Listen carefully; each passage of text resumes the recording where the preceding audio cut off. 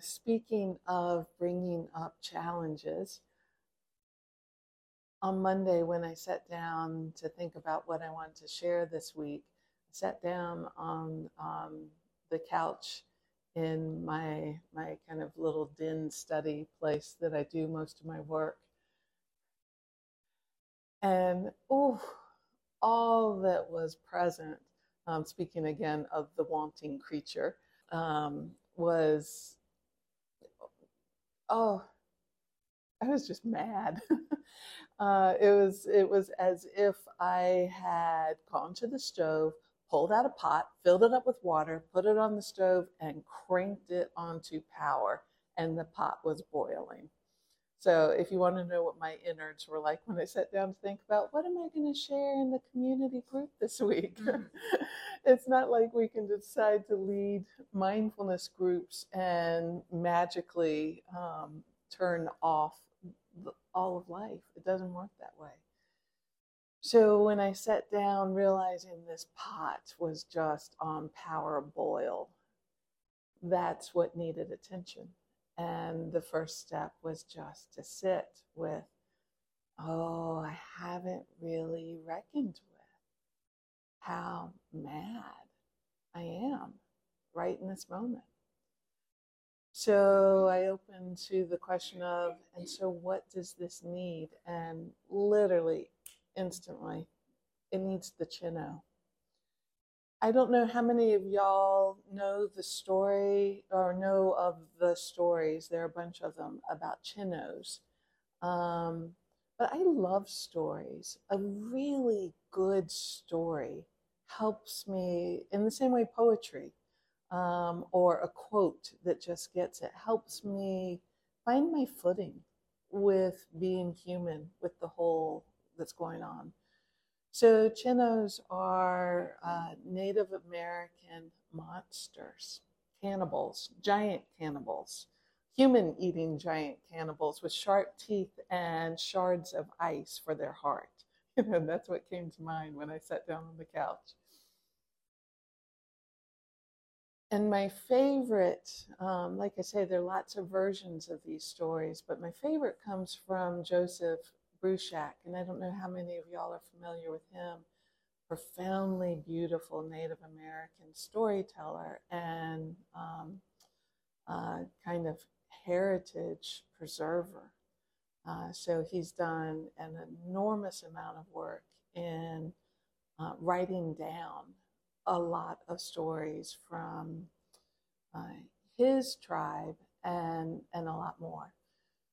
So I knew that I wanted the version of the Chenoo, the story from him, and I actually knew I had shared it not so long ago. It turns out it was April of 2020, and so I went to my computer, pulled it back up, and it was really interesting to see that at that point, I was really sharing the story from the perspective of how to work with fear, like how to be the one that actually comes face to face with the Chenoo out there. And that's not where I was when I wanted the story this time. It was how to deal face to face when the Chenoo is within you, is expressing itself loud and clear from the inside. And again, that's one of the reasons I love these stories so much. One way of listening to myth stories is hearing every character in the story as an aspect of yourself.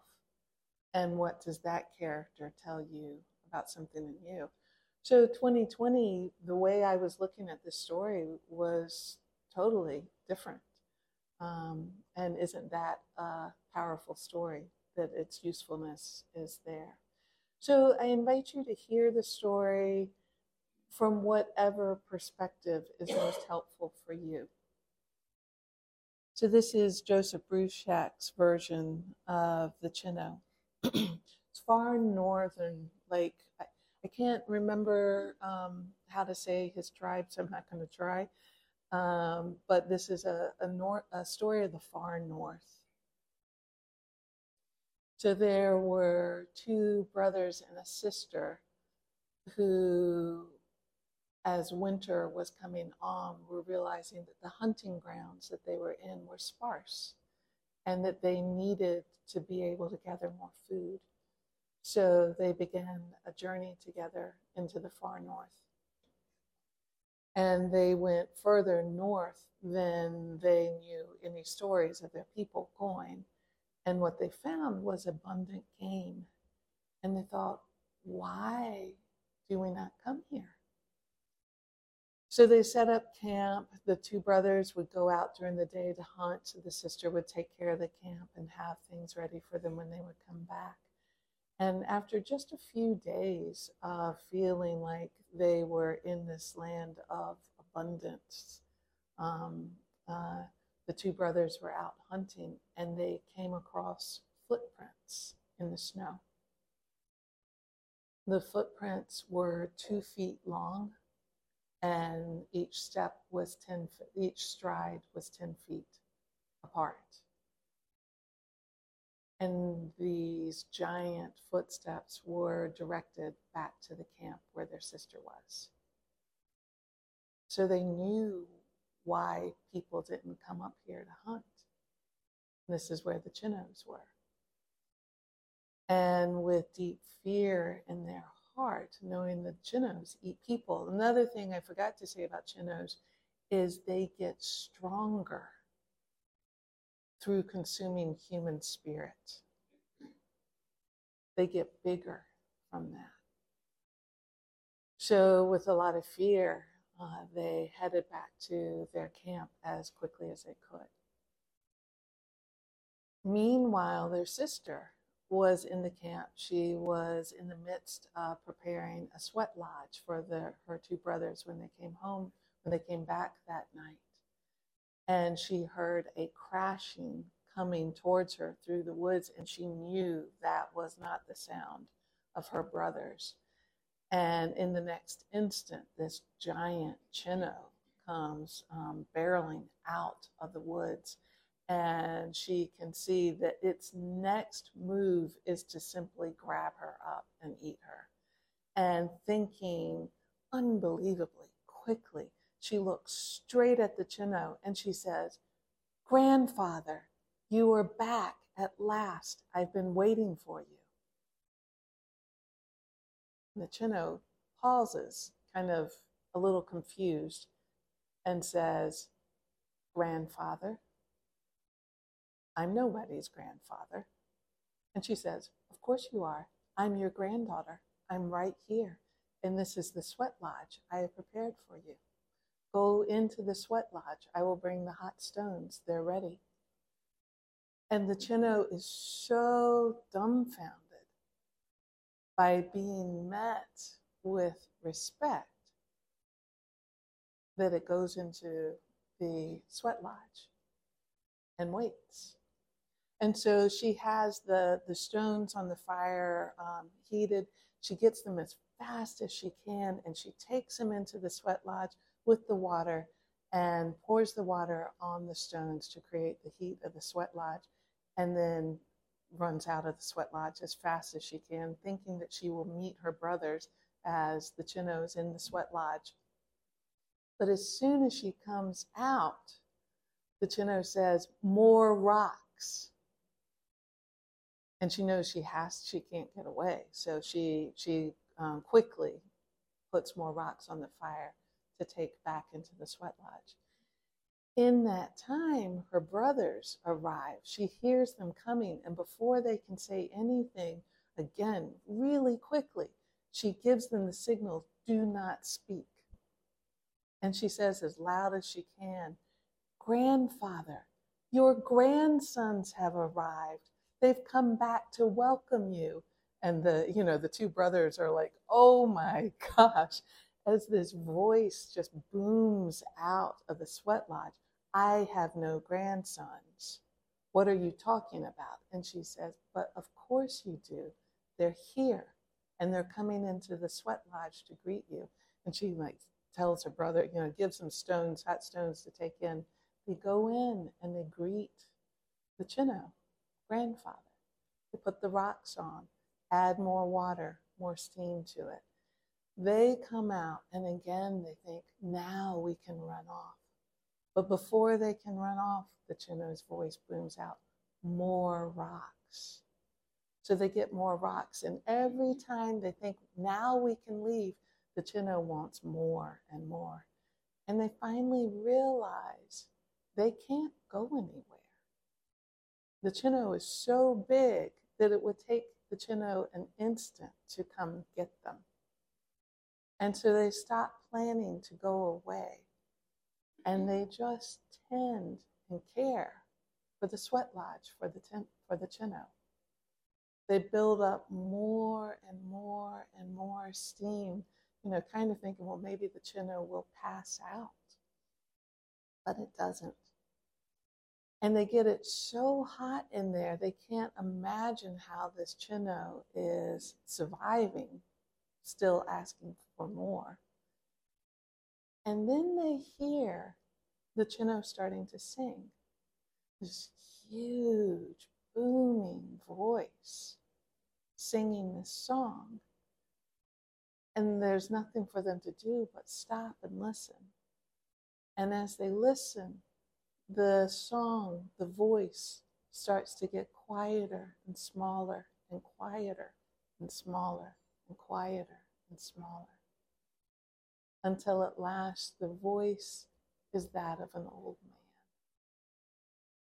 And the flap of the sweat lodge opens, and an old man, their grandfather, comes out and says to them, grandchildren, you have saved me.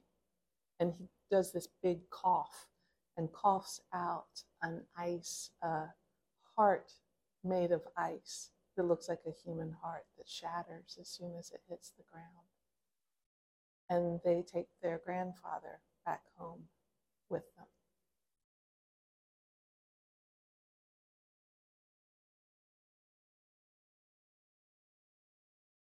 I love this story. And I'm just going to share some of the things that come up for me with this story. And I really invite you to think about, what aspects of the story might be helpful for you. For me, on Monday, it was the Chenoo being met with respect. What happens when we meet ourselves with respect? A few years ago when I shared the story then, it was about meeting fear. So I just really invite you to consider for your own self what aspects of the story might be useful for you. So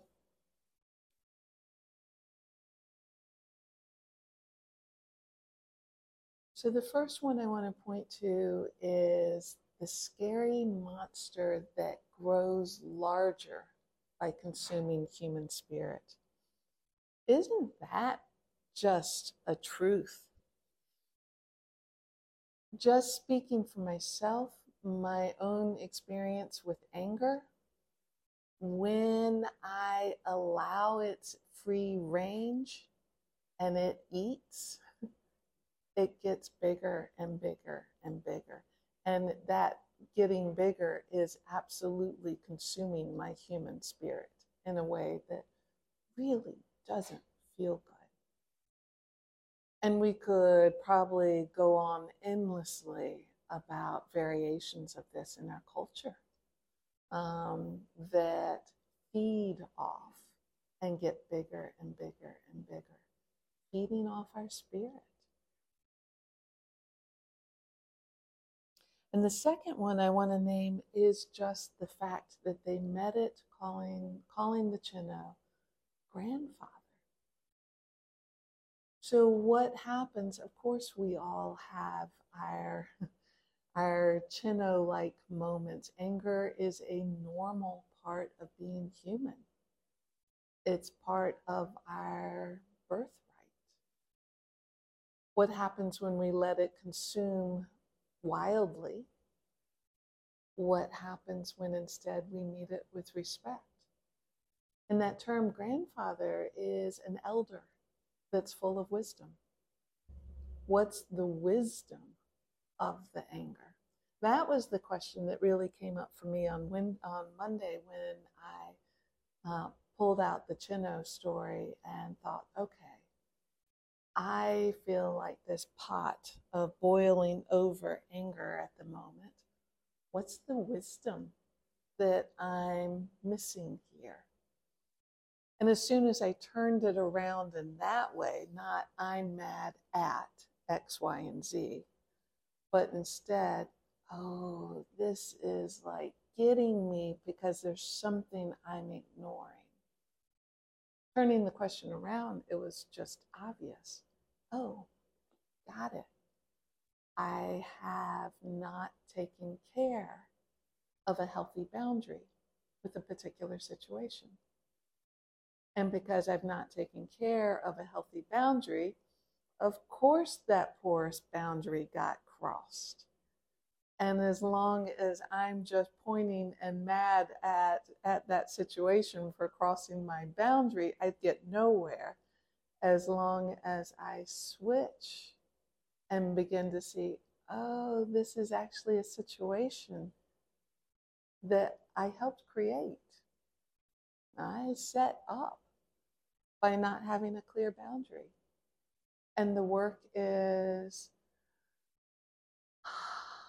re-meeting a needed boundary with love. That's the beauty of wisdom practice, of insight. When we really have clear insight, the whole fire just goes out. It was just like, oh, got it, done. I can see it.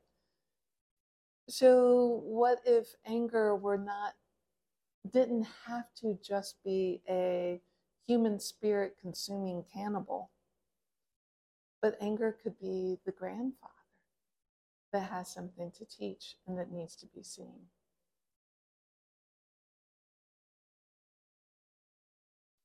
The third thing I want to name, I love that this story names that the brothers and the sisters, they kept trying to get away. Isn't that natural? When something is dangerous, isn't it just natural that our impulse is to run? That's a survival impulse. There's a lot of respect we need to have for that. And eventually, if we keep running and running and running, we recognize, like the Chenoo, it's just going to catch up with us. And eventually, the work is not to get away, but to find a way to turn and tend with care. So when they stayed, what they did was offer care.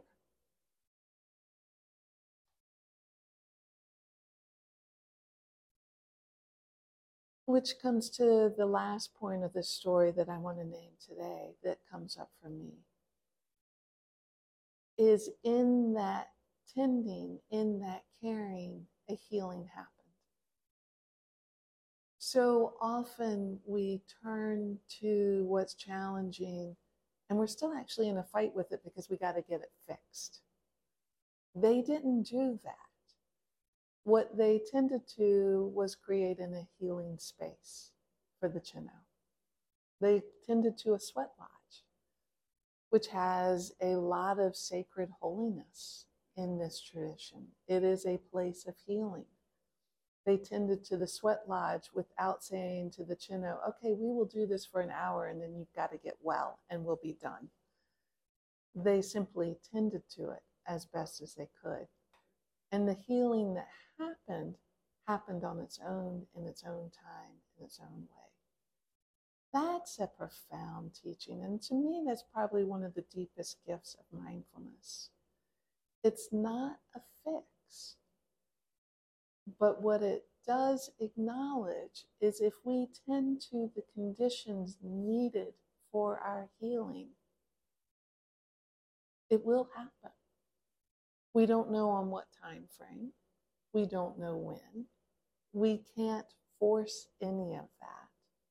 The work is tending to the conditions necessary for our healing. And if we do that well, it is inevitable that healing happens. So just invite you to pause for a moment right here. Let yourself consider this Chenoo story for you. The angry cannibal.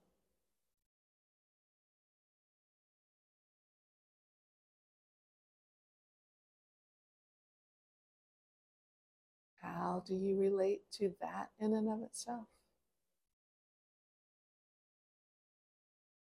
And the fear in facing the angry cannibal. In Buddhist tradition, loving kindness is considered the antidote to fear.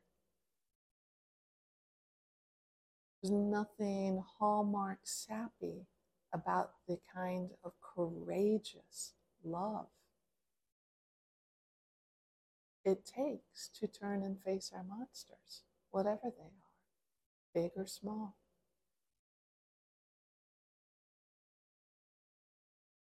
The brothers and the sisters, sister facing the Chenoo. The healing that can happen in its own time when we tend to care for the conditions. That's something I can pretty much make a guess that everyone in this circle has experienced at some level or another, or you wouldn't keep coming back if you didn't know something about how this practice was opening up a space of healing for you.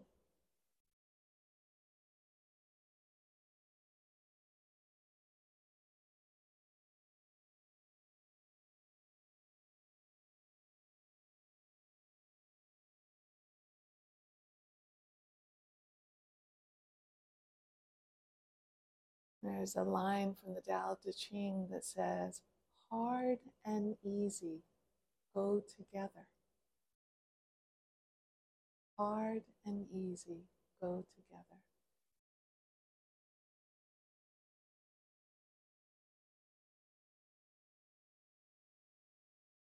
What does that mean?